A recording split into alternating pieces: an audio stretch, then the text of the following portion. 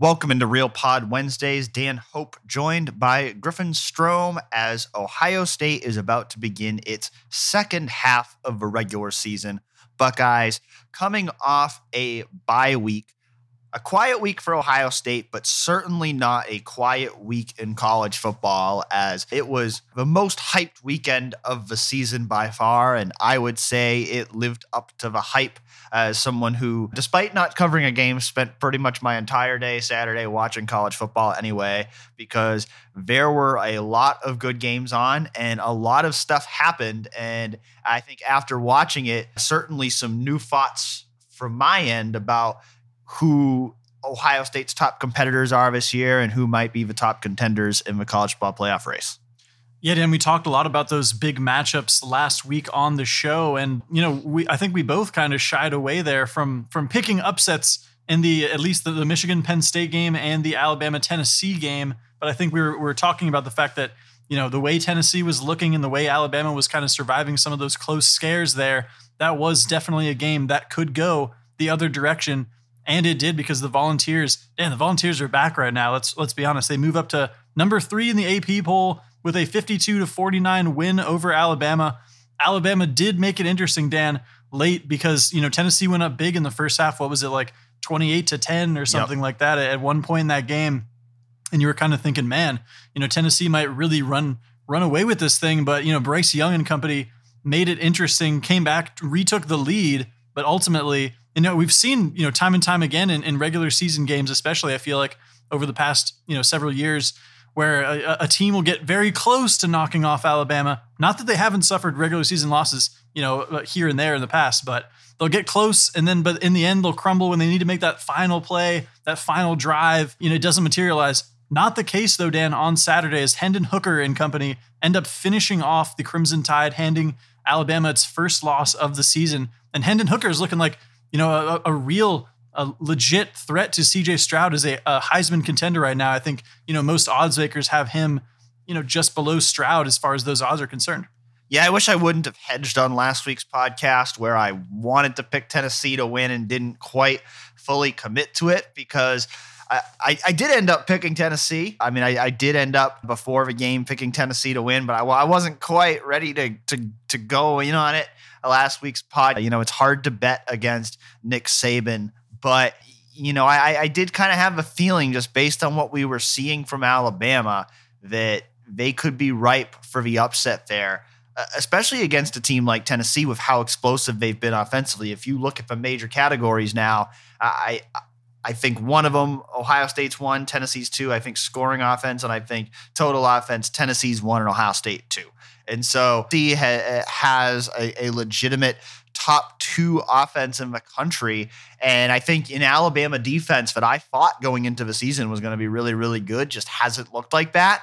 And certainly not a defensive showcase from either team in this game, as it was 52-49. I think both teams had almost an identical number of yards, around the 560-yard range. And so both offenses had big days. I mean, Bryce Young had a great day. I think if Alabama had won, we'd probably be talking about him inserting himself right back into the Heisman race, and that Alabama offense certainly made its share of plays and looked dynamic in that game. But Tennessee really looked dangerous in that game. And I come out of that game thinking, when I think ahead to potential college football playoff opponents for Ohio State, I come out of that game thinking Tennessee might be the most dangerous potential matchup for Ohio State, because we've talked about how Ohio State's pass defense really hasn't been tested, and we don't really know when they're going to be tested. But I think I also kind of had this feeling of, okay, but who has that offense that can really test them, who can really go toe-to-toe with how explosive the Buckeyes are on offense? And I think that answer is Tennessee. And so while Tennessee's defense certainly isn't scary, I look ahead to a hypothetical Ohio State-Tennessee matchup in the college football playoff, and I think it probably looked pretty similar to what we saw on Saturday. I think it would probably be a shootout with both teams scoring a lot of points. That sounds like a very fun matchup right there, Dan. It was funny because, Jim Knowles on Tuesday during his press conference was asked about Tennessee, because, Tennessee just isn't a program that's been in that conversation at the top of the heap here. in the college football landscape. And that's what's kind of fun about a team like Tennessee and knocking off Alabama, is that you get some kind of new thoughts on these new matchups that we haven't seen, in the college football playoff and things like that. But Jim Knowles said that the Tennessee offense, looks a lot like the offenses he went up against in the Big 12 while coaching for Oklahoma State, and said that he's kind of systematically, organized his defenses around offenses like that, and even compared the Tennessee offense to the Ohio State offense. And so that's why, maybe it would be kind of a mirror match type of matchup there for both of those programs. Certainly one that Ohio State could not, gloss over. But of course, Dan, Tennessee still has Georgia on that schedule. There's a lot of time to go to see how things kind of develop. And man, you just think about Tennessee, the fact that they might have to knock off Alabama and Georgia en route to a CFP berth. And that's tough sledding right there. But if they can pull that off, that would really be something. Well, I think you look at the schedule now, and I think now there's 2 games you really circle right now is these could be the biggest games in the playoff race to come. And that's Georgia, Tennessee on the first weekend of November, and Ohio State, Michigan on the last weekend of November, because those are the top 4 teams in college football right now. And we talked about a couple weeks ago, and I was going to bring it up again later in the show about that possibility of could Ohio State and Michigan both make the playoff. I look at Georgia, Tennessee, and I think that same question comes into play, because you look at it, if both of those teams can go unscathed otherwise besides that game, could the loser of that game at 11-1 potentially get into the playoff? I think, that's a conversation that could theoretically come up. And both those teams have other good teams they're going to have to play too. So it's no given that they won't lose to anybody else. But in that scenario, kind of like we've talked about with Ohio State and Michigan in the Big Ten, I can already imagine the conversation now of if the loser of Georgia, Tennessee is 11-1 and the loser of Ohio State, Michigan is 11-1, and there's a debate for a playoff spot, I can already imagine the, theoretical SEC bias comments if 11-1 Tennessee gets in over and 11-1 Michigan, for example. So it'll be interesting to see how all of that plays out. Before we move on to Michigan, just looking at Alabama, the question is, can they get back into the playoff race? We saw them do it last year. We saw them suffer a October loss last year to Texas A&M, and Bama was still able to get into the playoff, ultimately made it to the national championship game before losing to Georgia. But I'm not sure about this Alabama team. I mean, one stat that is really striking that I saw on Monday was Bama currently has the most penalties, 66, of any team in the FBS. And that just seems shocking for a Nick Saban team. And I think that's what really stood out to me watching Alabama against Tennessee on Saturday was I wasn't shocked that they struggled to stop Hendon Hooker and Jalen Hyatt. Like, I wasn't shocked that their defense was a little bit overmatched against that Tennessee offense. What shocked me was how undisciplined Alabama looked at times, because that's just not traditionally what we've seen from Nick Saban's teams at Alabama. So to see them playing with that lack of discipline, and then, you just also look at the fact that, this is a team that was very, very dangerously close to losing against Texas A&M. This is a team that was dangerously close to losing against Texas. And granted, they didn't have Bryce Young for that Texas A&M game. That Texas game also could have gone differently if Quinn Ewers hadn't gotten hurt. And so, those are the things that you have to navigate. But, I look at Alabama and, certainly Alabama still has that path. If Alabama can win the rest of its regular season games, win the SEC West, and then win the SEC championship game, Alabama is going to be in the college ball playoff. But I look at Alabama right now and I go, man, I'm not so sure that they even get to an 11-1 regular season. I just think that they're looking a lot shakier than I thought. I picked Alabama to win the national championship before the season, and I say all that with the caveat of I'm never going to rule out a Nick Saban team. Alabama has been too successful for me to ever rule out Alabama. So if Alabama can get through the regular season, if Alabama can get through the college ball playoff, they have as good a chance to win the national title as anybody. They still, right alongside Ohio State and Georgia, still have one of the top 3, if not the number 1 most talented roster in college football. So everything is still possible for Alabama, but I also look at Alabama, kind of like Ohio State a year ago, where Alabama, they look like a flawed team right now. And I don't know. I think they've got some significant improvement they're going to have to make if they're going to reemerge as a legitimate championship contender. Yeah, the Crimson Tide still have ranked Mississippi State at number 24 next week on the schedule. They still have an undefeated Ole Miss team November 12th at Ole Miss as well, the number 7 team in the country right now. Still have LSU, obviously the Iron Bowl, playing Austin Peay, Dan, in the penultimate week of the regular season. So, I mean, at least a couple of potentially dangerous matchups there, but I would not be surprised at all if they, found a way to run the table through the rest of the regular season.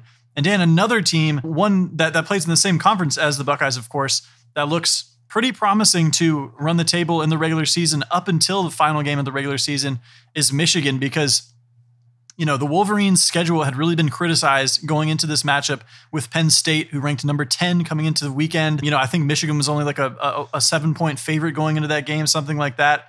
And then I think Michigan really separated itself from Penn State and really looks to be, the team that a lot of people thought they were, which is, a potential college football playoff caliber team this season after, of course, making it for the first time last year. End up dominating Penn State 41-17.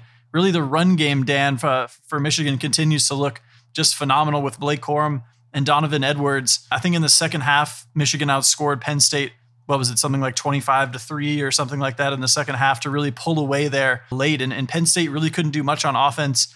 J.J. McCarthy really didn't have to do a whole lot at the quarterback position in general, because those two running backs, like I said, combined for, something like 400 yards and 4 touchdowns. I think overall, the Michigan was well over 400 yards running the ball. Dan, just what were your takeaways from that matchup, and was it a wider margin of victory for the Wolverines than you were anticipating? I'd say it was a little bit wider, but I also wouldn't say that I was shocked. I mean, I know that I think Chase asked us before the game our picks on those games, and I said I did think Michigan would cover the 7-point spread. And so I'm not shocked. I mean, I had it more like a 14, 17-point kind of game, but, I twofold. I mean, for one, I wasn't really sold on Penn State going into that game. And I think certainly we saw, Penn State's flaws in that game, but I mean, I think Michigan's really good again. I mean, I think they're a comparable team to what they were last year. I mean, again, I think they're a great running team. I think, they're one of the best running teams in the country. And I think that offensive line is still really good. I think,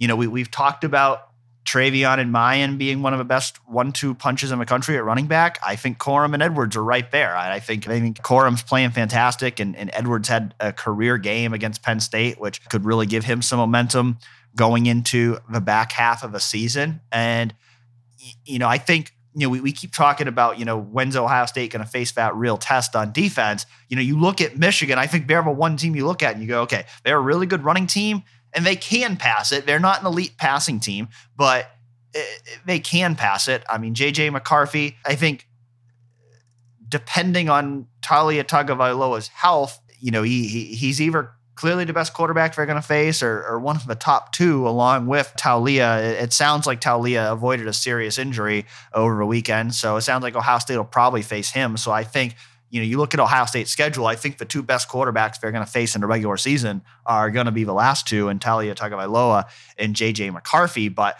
I think you add a talented quarterback in McCarthy, who's both a passing and running threat, with a really strong running game and a defense that's been playing well.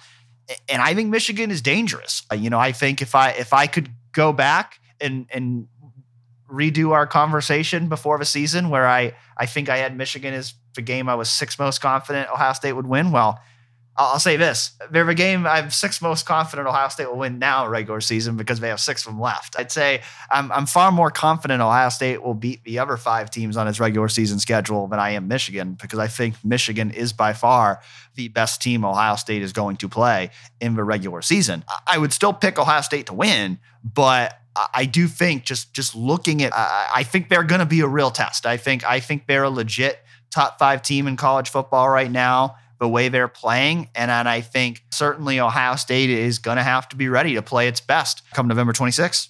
Yeah, Dan, Buckeye Buck asked us, last season, Michigan bullied us up front. Last Saturday, their offensive line did much of the same to Penn State. Very physical and relentless in the run game.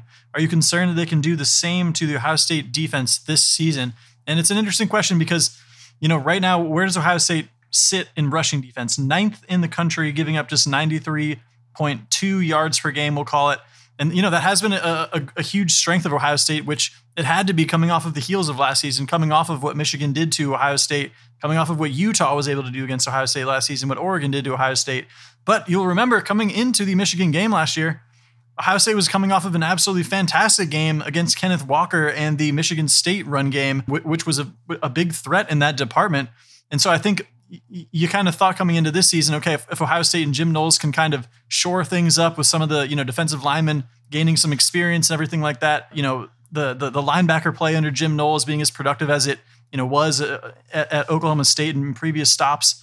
And then if Michigan also has kind of a step back, perhaps doesn't quite resemble its form from a year ago, that you'd have to like Ohio State in that matchup. But the thing is, as good as Ohio State's been against the run this season, Michigan looks, even better running the ball this year. So I think it really is going to be a strength on strength type of matchup there in that game. And I don't know how that matchup's going to go. We'll have to see how Ohio State continues to look, defending the run as the season goes on.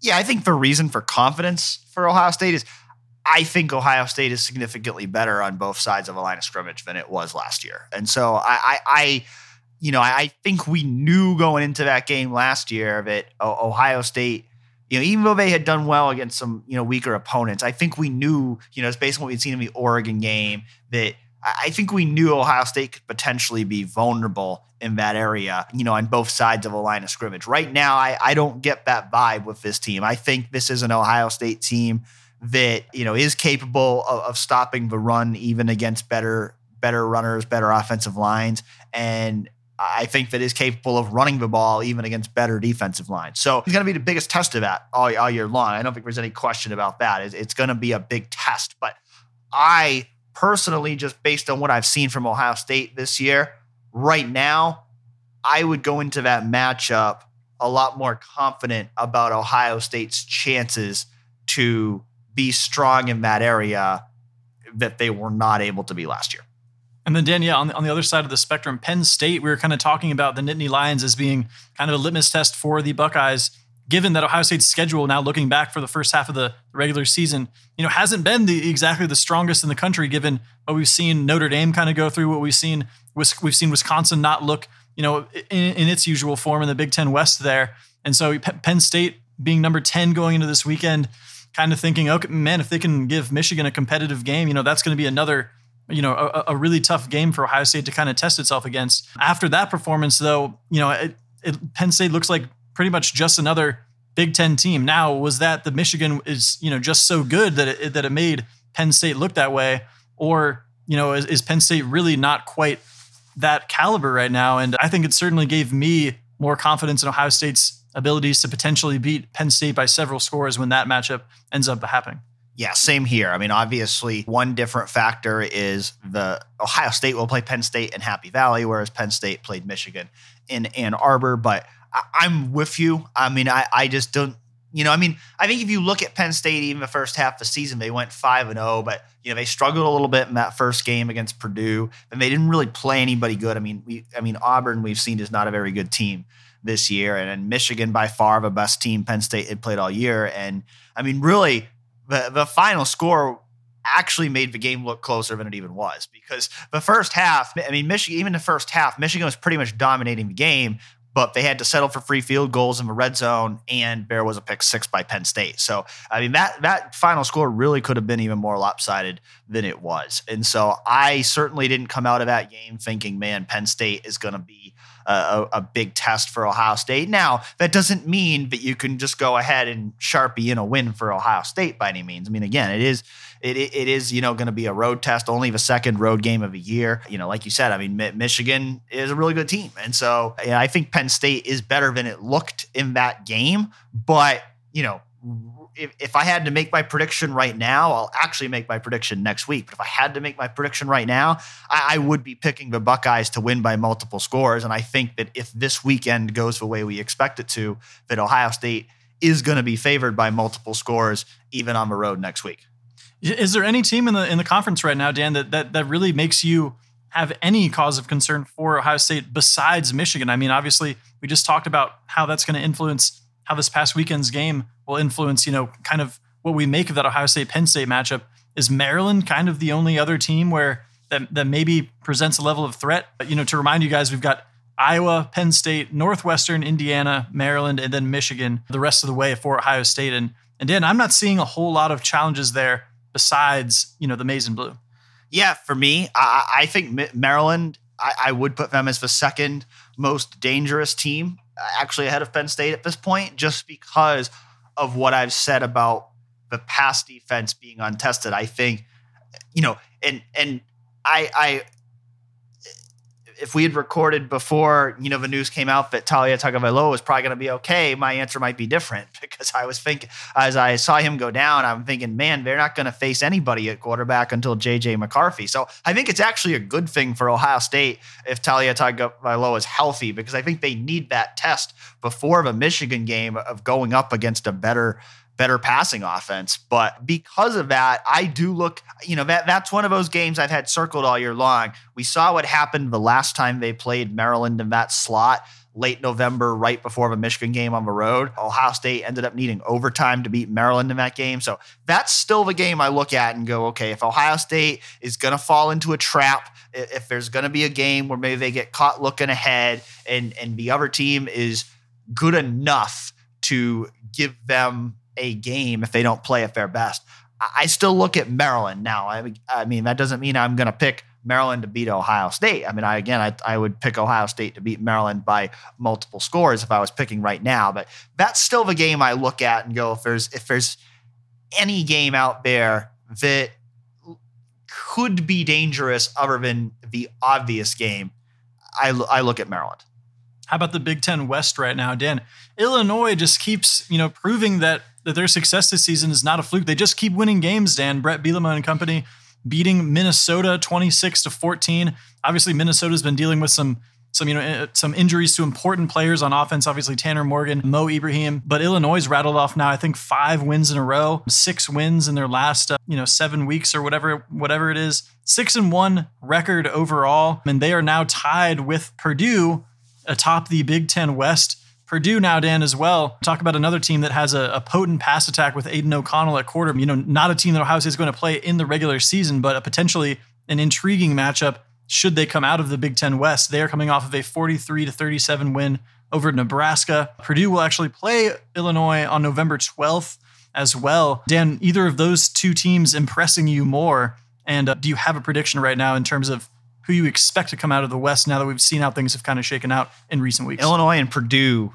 tied for the Big Ten West lead, just like we drew it up, right? I mean, I cannot say that I saw this coming, especially with Illinois in the way that they've been playing. But right now, if I had to pick, I'd pick Burt to take the Illini to Indianapolis. Wow. The way that Illinois has been playing, big game there. I think it's November 12th that Illinois and Purdue is going to play. Right now, that looks like it's going to be the game that decides the Big Ten West. But I would go with Illinois right now. I think they're playing really good football. I mean, they got the biggest workhorse in the country. The guy writes skull sessions for us Monday through Friday, and then he goes out and he runs the ball 40 times a game on Saturday. And of course, I am speaking in jest about Chase Brown, who is different than the Chase Brown who works for 11 Warriors, but is currently the leading rusher in college football, already has over 1,000 yards this season.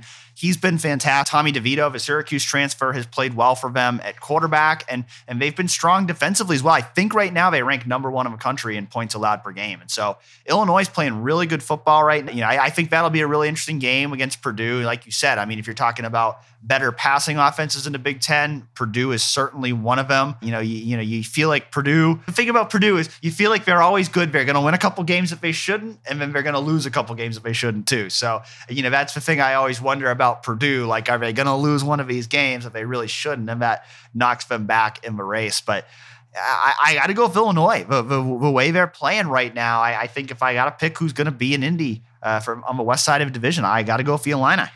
How about that matchup? Yeah, and few saw that coming, but hey, Garrick Hodge is proud of his home state school there, and he's a big fan of Brett Bielema as well, for anyone listening out there. But Dan, another national powerhouse that fell from the ranks of the unbeaten this week is USC, who, I had in my kind of CFP field for the last couple of weeks here, talking about teams that could make it all the way. And, they narrowly escaped with a win, or they almost escaped with a win against Utah on Saturday. But a guy that, Ohio State knows well, Cam Rising, ends up scoring a touchdown and 2-point conversion with, I think, 48 seconds left on the clock in the fourth quarter to end up taking a 1-point win, 43-42 from USC, who now has a loss stand. I think they fell all the way to number 12 in the AP poll, something like that. And yeah, that kind of sets things back for Lincoln Riley and company. Caleb Williams, still putting up huge numbers. I think he had 5 touchdowns and 400 some total yards in that matchup. So his Heisman stock is still kind of right up there in the mix with some of those guys. But in terms of USC, certainly a step down from their stock in terms of the CFP picture right now. Yeah, and I think it's making for a really interesting college football playoff race right now. And I think we've focused so much on Georgia and Alabama and Ohio State, but I think a weekend like this and getting the opportunity to watch all these different teams kind of made me zoom out and kind of look at more of the overall playoff picture. And I think it's setting up to be a pretty interesting playoff race because, certainly you look at it, you say, okay, if Ohio State or Michigan runs the table, they're in. Georgia or Tennessee runs the table, they're in. Clemson, they run the table, they're in. After that, it gets interesting. You've got, my feeling is TCU still unbeaten in the Big 12, UCLA still unbeaten in the Pac-12. I'd be surprised if either of those teams run the table, but you get into some interesting scenarios. Like what if we get into a scenario, and again, this is all what if, there's so much more time to happen. We know more dominoes are going to fall, but this is just what if for fun scenario. What if you get into a scenario where the loser of Georgia or Tennessee has 1 loss, and the loser of Ohio State, Michigan has 1 loss, and USC wins the Pac-12 with 1 loss? Who gets in that scenario? If TCU is a Big 12 champ with 1 loss, or Oklahoma State's the Big 12 champ, one loss, who gets in that scenario?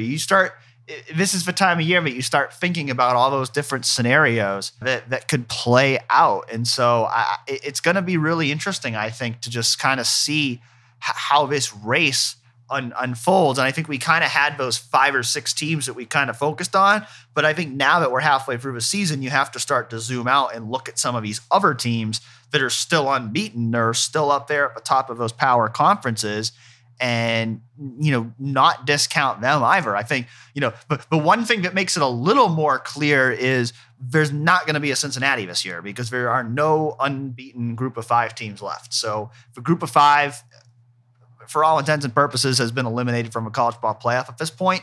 But all 5 of the other conferences have multiple teams that are still in that race. Ultimately, though, let's go ahead and update our predictions, Griffin. Coming off this past weekend right now, who would your 4 college football playoff teams be?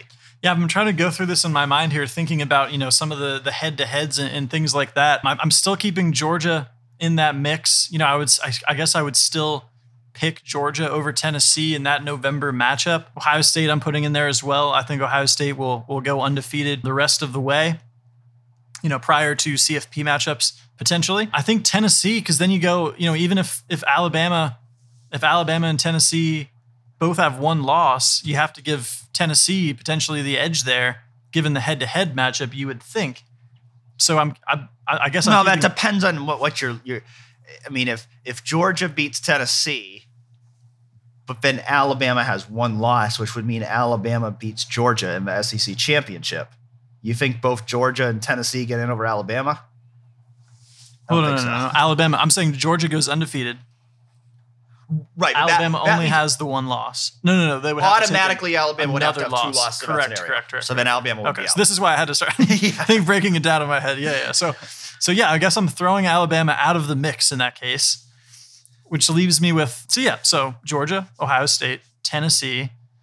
And then what you're saying about like USC does not give me a lot of confidence, but what you're saying about, a 1-loss Pac-12 champion potentially getting in there. I think the committee is going to favor a 1-loss conference champion over, say, a 1-loss Michigan that doesn't have a conference championship or something like that. So I think that's definitely a scenario that could play out. There's a few, Big 12 teams that are kind of making some noise. Obviously, Clemson as well. I don't know why I'm forgetting Clemson here. Another kind of close game for Clemson as well, though, that isn't necessarily inspiring all that much confidence in the fact that they might end up taking, a loss at some point in the regular season themselves. I guess I'll throw Clemson in there, Dan. Yeah, I mean, I'm gonna say I'm mostly with you, honestly. I'm gonna go with Georgia and Ohio State. I'm gonna say they win the Big Ten and the SEC, and they both get in. I'm gonna put Clemson in there. I wouldn't have said earlier in the year that Clemson would run the table, but I just look at it now. I think they've played most of the better teams on their regular season schedule, and so I think things are starting to set up for them. I think DJ Uiagalelei is playing the best football of his career, and so I'm with you there in Clemson. Like, I'm not as sold on Clemson being an elite team as I am an Ohio State or a Georgia, but I still feel like things are starting to set up for them where I feel like it's most likely they finish with either undefeated or with only one loss and win the ACC championship.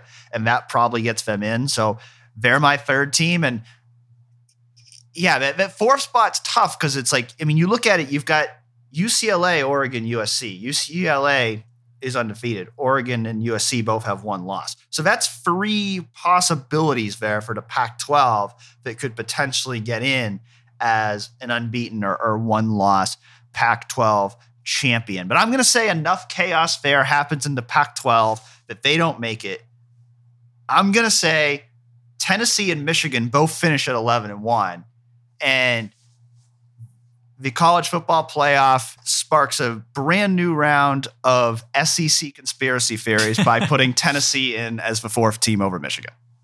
Hey, I can certainly see that happening right there. That would be an interesting situation. It certainly seems like we're going to come down to some very interesting conversations and some hair splitting when it comes time to make the final selections there. But Dan, let's get back to the Buckeyes because they do come off of their bye week this weekend in a matchup with Iowa, who 3-3 start to open the season. They're coming off of a bye week, in their own right.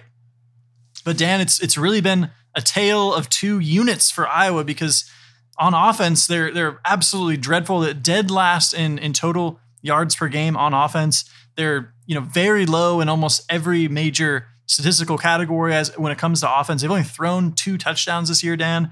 I think they've only run for 5 touchdowns or something like that. I mean, the stats are just dreadful all around for the Iowa offense. But on the other hand, it's not like they've been getting blown out by 30, 40 points by anyone because they have one of the best defenses in the country on the other side. And so they've been limiting teams on that end.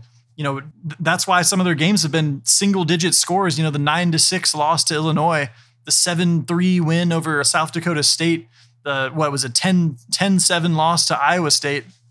I mean, there have been some low scoring games in that mix. And that's because of what I just said about, the Iowa offense being pretty much terrible, but the Iowa defense being pretty outstanding. So Dan, how do you kind of see that shaking out in this matchup with an Ohio State team that puts up a ton of points on just about everybody it plays?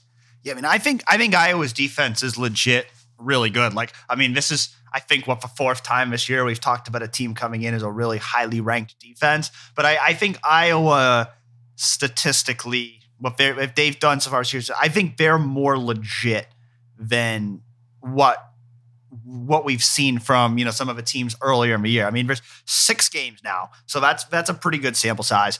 Bill Connolly, who does his analytics, he has Iowa as the number 1 defense in the country in his SP plus metrics, and so I think this Iowa defense is legitimately a really good defense, and I think this will legitimately be a real test for Ohio State's offense. The biggest we've seen since that season opener against Notre Dame, in my opinion. I think for Ohio State's offense, I think this will be a real test of how good they are. I say it that way because I don't think this game is going to be particularly competitive because Iowa's offense is bad. I mean, there's no way to spin it other than Iowa's offense is really bad. I mean,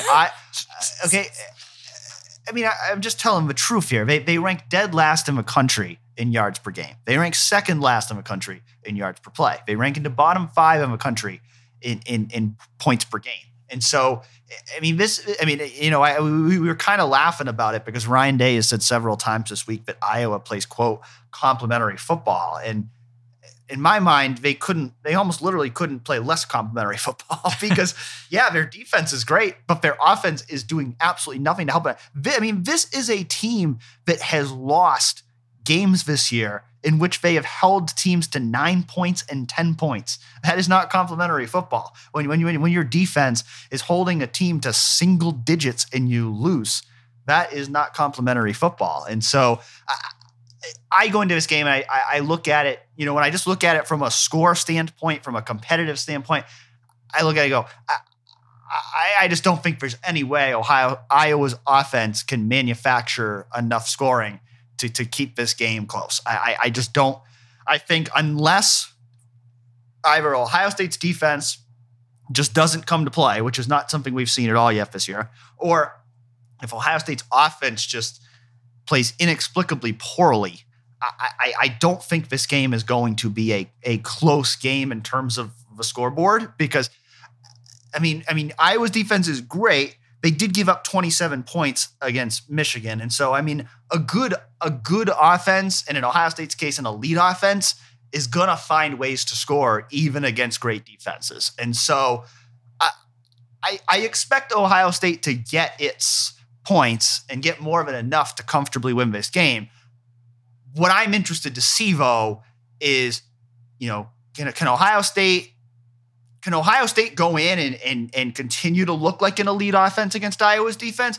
Or does Ohio State have to slog a little bit in this game? I think we are going to learn something about Ohio State's offense and just how much can they do against a really good Iowa defense. If they can go in and just put up a ton of points and look great, then I think that would be the biggest sign yet that this Ohio State offense really is elite. But I also think this Iowa defense is capable of maybe exposing some flaws that other teams haven't been able to yet. And so I think it really is a good test for the Ohio State offense, even if it doesn't necessarily mean that even a great defensive performance for Iowa might not even give it a good chance to win. Well, yeah, Dan, I mean, Ohio State is favored to win by 29 points in this game. Iowa hasn't even given up more than 27 points all season to any one opponent. So, I mean, that goes to show you what people think about this Ohio State offense and what it's capable of doing against a defense even as legitimate as Iowa's. And Dan, like you said, Michigan scored 27 points on this Iowa defense. I think Ohio State has a better offense than Michigan. I'm going to predict Ohio State puts up 34 points, which, that's not a crazy number for Ohio State, of course, considering what they've averaged and what they've done to other opponents, in the Big Ten and just around the country. So I'm expecting, the Iowa defense to cause some problems for the Ohio State offense in terms of what they would like to do, the 50 some points that I'm sure, Ryan Day would like to put up in that game. But I'm only going to give Iowa 10 points, whether that comes, by hook or by crook, whether that comes on special teams, on defense, perhaps even on offense, Dan. I will find a way into the end zone in that game. But, it seems like the Ohio State defense has been searching for that, shutout performance. This would seem to be a game where that could definitely happen given, the stats we just rattled off there. But it seems like, every team has found a way to at least, put a couple points on the boards against this Ohio State defense. I'm going to think that happens again, but only to the tune of 10 points for Iowa. So I'm going 34-10 Ohio State in this one. Yeah, my prediction fairly similar to yours, though I am going to give Ohio State the cover. I'm going to go 38-3. I think, I like you said, my thinking is, and we may get a better sense when we talk to some players on Wednesday, but I think Ohio State's going to go into this game really wanting that shutout on defense. I'm not going to quite give them a shutout, but I'll say they hold them to just a field goal. I think the way Iowa's offense has struggled so far this year, I think this is a game where I think the expectation for Ohio State should be to go in and dominate defensively. And so I'm going to go 38-3. I have them covering, you don't, but we both have the game going under. Like, I love the under in this game because I just don't, I think most Ohio State fans, the reason they wouldn't take the under is because they think Ohio State might hit the over by itself. I'm not going to quite go there. I think Iowa defense plays well. They're going to try to slow the game down. I'm right there with you, but I think Iowa can keep Ohio State in the 30s. They can limit Ohio State, but because of their offensive struggles, nowhere near enough to keep this game competitive. And I'm actually going to make an additional prediction here. I'm going to say Ohio State's defense scores more points than Iowa's offense. Oh, wow. Yeah, I could certainly see it happening, Dan. And but, we mentioned last week, Dan, it is the bye week for football. We're coming out of that now. I'm sure lots of Buckeye fans are excited about the fact that Ohio State is getting back onto the field at Ohio Stadium. But Dan, there's been a lot of basketball to talk about, honestly, because Ohio State's had, a few media opportunities. I was just in Minnesota for Big Ten Media Day this past week. Before that, the day before I left for Minneapolis, as a matter of fact, Ohio State held an open practice at the Schottenstein Center. I had gotten to watch a little bit of practice, the previous year, but never something where fans were invited in. So that was kind of a new experience for me last week. And given the fact that there's so many new players on the team, Dan, and so much turnover on the roster, it was really a time to see these guys in action for, some of the first time, beyond the Blacktop event that happened the week before that and some of the Kingdom League stuff that I got to watch over the summer. But in terms of, actual Buckeye on Buckeye 5-on-5 scrimmage action, there was some 2-on-2 stuff, other drills, but they did go live in kind of some situational scrimmage type scenarios there. There was one where there was like 58 seconds left on the clock. Another one where there was like an end of game 6-minute scenario, another kind of more free flowing opportunity. And I thought we got certainly some insights about, how this Ohio State basketball team might end up looking, Dan. I thought, Justice Sueing didn't necessarily jump out at you right away, but it seemed like he really found his groove there. Once Ohio State got going 5-on-5, hit some open threes, made some plays with the ball in his hand. Sean McNeil was a guy that impressed as well, knocking down some threes. Looks like a guy that could definitely, stretch the floor and give some offense to the Buckeyes. Tanner Holden as well, the Wright State transfer, seemed to find a lot of crafty ways to score, whether it be up and unders or offensive rebounds, things of that nature. Dan, anything that stood out to you from that? Because, you and Garrick were both in attendance for that open practice as well. Yeah, I thought it was really informative session. I was glad that, they did that and allowed people to watch that practice, and was, I didn't know, sometimes they do those things and then, they kind of just mess around and have fun with the fans. But we got to see a real practice. It was real scrimmage. And I thought it gave us a real taste of, what this team could look like this year. And definitely, I was at the Blacktop event and the open practice, and they were two very different vibes. The Blacktop event, Chris Holtmann would not have been thrilled with the fundamentals that were going on out there. It looked like an NBA All-Star game where it was really a lot of just dunking and having fun, which was apropos for that event. But I think watching them in that practice setting kind of gave more of an idea of, okay, especially guys like a freshman, I've been high on the Bryce Sensabaugh train all along, but watching him into Blacktop, a little bit more impressive in that setting than he was in an actual practice. And I think that's to be expected for a freshman. I still have high hopes for Bryce Sensabaugh this year, but it's also okay, when he's actually being guarded, okay, he's clearly very talented, but he's still got a ways to go. And I felt that way about all the freshmen watching that practice. I think we both agreed that out of a freshman, the guy who looked the most ready to play in that practice setting was Bruce Thornton at point guard. Felix Okpara certainly had some eye-popping blocks as well. And if you go to 11 Warriors, I actually did post video of all the scrimmage action on there. So if you weren't able to attend that practice, and if you want to watch it, there's more than 20 minutes of video of all the plays on there. And, you can certainly make your own observations. But,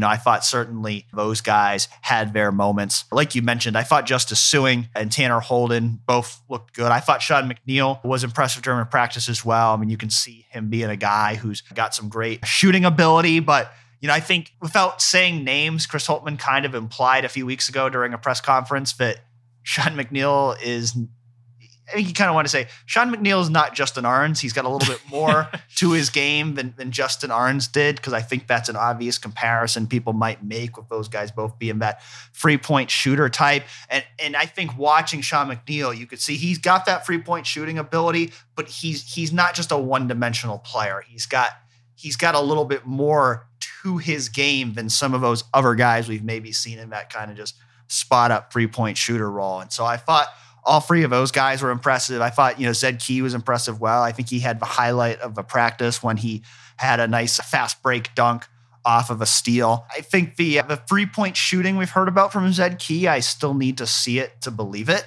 And I didn't really see it in that practice, nor did we see it in the Buckeyes at the Blacktop event, which Chris Holtmann joked about at Big Ten Media Days. But he did say at Big Ten Media Days that Zed's been shooting it at about a 33% clip in practice. And so we'll see, does that translate over into the season? Because certainly it would be a big benefit for Zed if he can have that range to kind of score from the perimeter. But because we haven't seen it in game action before, I don't know if you're in the same boat as me, but I'm kind of still in the boat where I'm like, I got to see it before I'm really going to believe it. Yeah, I mean, in terms of the things that we saw at that open practice, it really was actually nice in retrospect to have that practice be right before Big Ten Media Days, because it gave, me specifically some things to really actually ask about that we saw behind the scenes in practice. And, one of those being, is Zed Key really going to have the green light to shoot from three this season? Because, he shot a few in that practice. They did not go down. Obviously, the 3-point shooting contest thing, they didn't go down very often either. But I asked Zed Key, and he said, yeah, like the coaches want me to shoot threes because it'll help stretch the floor for the Buckeyes. Obviously, they're trying to play smaller this year with really just one big on the floor. And then I asked Coach Holtmann as well, is Zed Key really going to have that, green light from beyond the arc? And he said yes as well. I wouldn't expect it to be more than 1 or 2 a game, to be honest, unless he starts knocking them down, routinely. But I think at least to start the season, unless he misses his first 43s in a row or something, that Ohio State does want him to be out there and kind of stretch the floor with that. I think another interesting thing as well, Dan, was that we actually saw Isaac Likely, who spent most of his time running point guard. In one lineup, they actually switched things around to have Justice Sueing running point and Isaac Likely playing the 5 for the Buckeyes, with Felix Okpara on the bench. And in that lineup, Likely was actually guarding Zed Key. So that was another thing I was interested about, because I'm like, would they actually do that? Would they really, like, if for whatever reason Okpara and Zed Key were both out, let's say they both, are in foul trouble or one guy misses the game, like, is Isaac Likely really the backup center beyond those guys? And Likely was kind of telling me that the coaches kind of challenge him sometimes with giving him a guy like Zed Key to guard. Likely is a physical guy. I think he's 6'5", 6'6" at that, point guard position. But I know also when Ohio State brought him in, it was kind of like, he is so strong and sturdy and kind of physical that we can play him maybe as a 4 or something like that this season if we need to. I didn't expect him to be playing him as a 5 in that lineup, but even on offense, Isaac Likely has some post-up skills down low that I saw in his Oklahoma State highlights, and we saw a little bit of that in that practice as well. Another interesting note from Big Ten Media Days, well, Coach Chris Holtmann actually named Ohio State's captains officially. We had previously heard that Justice Sueing would be a captain, as he was last year, but actually the 3 representatives for Ohio State that were in Minneapolis, those being Key, Sueing, and Likely, actually are Ohio State's 3 captains. Holtmann said that there might be another captain added to that list as well. He mentioned Gene Brown as the front runner there for that potential honor, but maybe he has to see more from Brown in terms of leadership or something before that title would materialize. But I certainly think it's interesting that Likely is getting the nod as a captain, despite having never actually suited up to play a game for Ohio State, so far, given his transfer status. It almost feels like there's some parallels there between the other Oklahoma State transfer to Ohio State this year of Tanner McAllister, where he's kind of come in and been an immediate leader even before he's ever played a game for the team. And my understanding, you were there, my understanding is he doesn't like us calling him Isaac. He wants us to call him Ice. Is that correct? Well, he says nobody calls him Isaac. He says it's weird for anyone to call him Isaac. And he said even watching the broadcasts of his games at Oklahoma State back, that the broadcasters would exclusively refer to him as Ice Likely and things like that. And the nickname makes sense, Isaac, Ice. And he was kind of telling everybody how that origin came to be. Just somebody in his town started calling him Ice when he was like a freshman in high school. And that's kind of what it's been ever since. They were also calling Justice Sueing Sway. They were exclusively referring to him as Sway, which I don't think I'd ever previously heard, but I guess you can add that one to the list as well. I thought another fun anecdote was that, everyone knows with Zed Key, you got the finger guns was his go-to move his freshman year. Last year it was the raising the roof, which he's still been doing, this preseason as well. I asked him, in your third year, you're going to add another signature move to that repertoire. And he said he's not going to name it yet, but if he starts hitting threes, he might have a special 3-point celebration. So Buckeye fans, get excited for that one. Didn't he say that it might be a backflip? Yeah. He also added that it might just be a backflip, which, Zed Key can do a lot of things, on a basketball court, but I'll believe that one when I see it. Yeah. Me too, but I hope we get to see it because that would be a lot of fun. Now that you have, seen this team, we've had a few opportunities to talk to the guys before the season.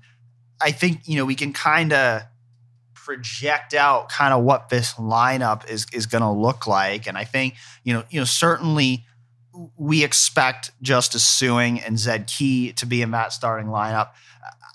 I think my guess would be I think most likely, if I was picking right now the starting lineup for the season opener, I would go with Justice Sueing, Zed Key, and the free transfers being Tanner Holden, Sean McNeil, Isaac Likely. I think probably the one I'm least certain on would probably be that point guard spot where I think Bruce Thornton could potentially be a starter from day one. But I think my guess would be it's those free transfers with Zed Key and Justice Sueing, and then the 4 freshmen that we expect to play this year, those being Bruce Thornton, Roddy Gale, Bryce Sensabaugh, Felix Okpara, all of them having roles in the rotation as well as Eugene Brown. Yeah, I like where you're going with that, Dan. I think, you have to figure that Key and Sueing are definite locks to be starters there, with Likely being named a starter or a captain as well. You would think, maybe he, starts as well. I think he started every game he ever played at Oklahoma State, or maybe there was 2 games he didn't start or something like that. But it's tough at the same time because Bruce Thornton, to me, I really think he looks game ready. He's a guy that, he is a floor general and he can set up offense for others. He's a hard guy to guard when he drives into the lane. He's got a quickness to him, a physicality to him. And Dan, he's a much better 3-point shooter than Isaac Likely. And I think that could be another factor there because Isaac Likely, when he was transferring in, from what I was told, he's just not a guy that's going to be knocking down threes for the Buckeyes this season. So, that's just an element of his kind of game that he does not have. We saw Bruce Thornton hit some threes in that scrimmage. I saw him hit a bunch of threes in Kingdom League as well. So I think that's a little bit of an advantage that you have to weigh out there when you're kind of considering pros and cons between those two guys. Likely, obviously, having the experience, the toughness, the size advantage there. And I think we'll see both of those guys start at times this year, but I do think that's a very tough battle. And then, those other 2 wing spots, how do you kind of slot those guys in? Because like you said, I think McNeil has a good chance to start, Tanner Holden as well. You have to remember though, Tanner Holden has an additional year of eligibility with the Buckeyes as well. So it's not as though he had to negotiate an immediate starting role or something like that with Ohio State necessarily. But at the same time, with all the freshmen on the team, it's like, if he's not starting this year, depending on the development of the other guys, who knows what happens. Gene Brown, Holtman talked last year a lot about how Gene Brown was going to have a huge role for this team. Right now, Dan, I still think that there's just a lot of wings, and Gene Brown right now seems like kind of, maybe just another wing, but we'll see what happens with him. And then the reason I think Roddy Gale could be right in that mix too is because Chris Holtman named Bruce Thornton and Roddy Gale the 2 top-rated players in this class for Ohio State. As he said, their development this season is going to be as key as anything, potentially the most important factor for Ohio State's success. So that would make me think that, he thinks highly of Roddy Gale. I think we already knew that about Bruce Thornton for the fact that Ohio State is willing to put the ball in his hands this early in his career. But Roddy Gale as well is in that mix. So yeah, I think the point guard battle and then those other 2 kind of wing spots next to Justice Sueing are kind of the hardest things to suss out there. I think too, I think a big hallmark of his team, and Chris Holtman has talked about it a lot, is going to be its versatility and its ability to do a lot of different things, to play different lineups. And so I think to some extent, the starting lineup from game to game could be matchup dependent. And I think all 10 of those guys we talked about, I think they're all going to play. I think they're all going to play a significant number of minutes this year. I think they're all going to be in the rotation. Again, there's probably going to be some games where some of, like I said, I mean, you'd think Zed Key's going to start every game. You'd think Justice Sueing's going to start every game. Those might be the only 2 guys who start every game. Everyone else may be a little bit more matchup dependent. Like again, if they're going up against a bigger team and playing better defense as a priority, Isaac Likely's probably going to be in the starting lineup and play a lot of minutes. If they're going into a game where they feel like they really need to be able to shoot free well and maybe they're not as concerned about size or defense, that might be a game where Likely doesn't play that much. And so I think the good thing for Ohio State is I think they have the ability to play in a lot of different ways, to construct a lot of different lineups based on how they want to play teams. I don't think they're boxed into having to play one certain style of basketball. I think they have the ability to play a lot of different styles of basketball. And I think that could be reflected in the fact that I'm not sure the starting lineup is going to look the same every game from one game to the next.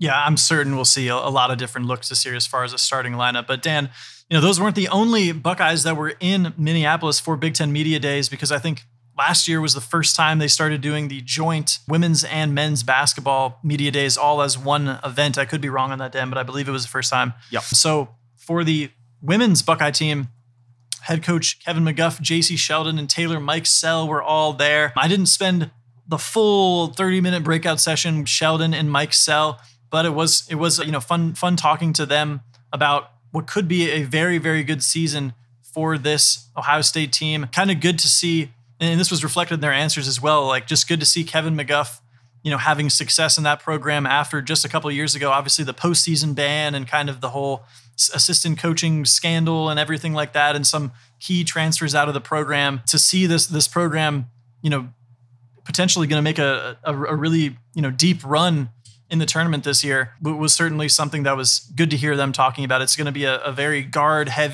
play oriented team for the Buckeyes this season. That was something they talked about a lot, and nice to hear from those guys. Yeah, I think if you like women's basketball, I think you definitely should pay attention to Ohio State this year. They were 14th in the preseason poll that came out on Tuesday. They made a Sweet 16 last year, and that was without one of their best players, Madison Green, and they've really brought basically the vast majority of their key players from last year back. That certainly starts with J.C. Sheldon and Taylor Mike Sell, who I think are going to be one of the best backcourt duos, certainly one of the best scoring duos in the backcourt in the country, both of them. Really talented players, and I think adding Madison Green to that mix, allowing J.C. Sheldon to play off the ball a little bit more, along with Taylor Mike Sell, I think that's going to make this team really dangerous on the perimeter. They also have Rebecca McCool-Shakova back, who she's a good post player who's also got that range to shoot from free. So, she's a really good player as well. And, I know they've brought in, a couple transfers, some talented freshmen as well. And so I think they've got a really strong roster. I think they're going to be able to, really build off of what they did last year and should theoretically be better. And so, certainly I think the goal for Ohio State women's basketball this year would be Elite Eight or better. I mean, they should be better than they were last year. So I think, starts off with, trying to win a Big Ten title. They did have a Big Ten regular season title last year. So I think certainly that's something that they want to accomplish again. But yeah, I think this is an Ohio State team that is going to be a real contender in women's basketball this year. And I'm looking forward to seeing what they're able to accomplish.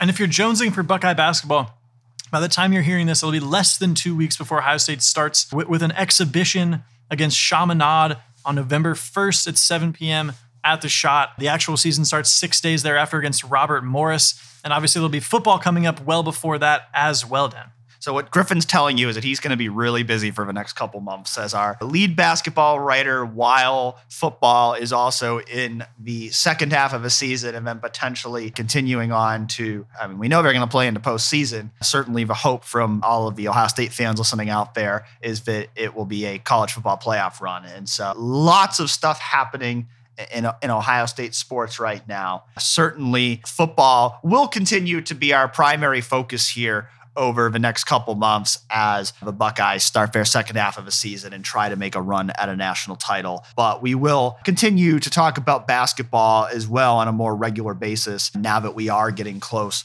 to the beginning of the season. So we hope you enjoyed all the conversation this week about both Ohio State football and basketball. Ohio State football playing Iowa at the Shoe on Saturday at noon. That game will be televised on Fox. As always, we will be at Ohio Stadium reporting on it all And we'll be back next week to talk about the Buckeyes game against the Hawkeyes and preview a much anticipated road trip to Happy Valley.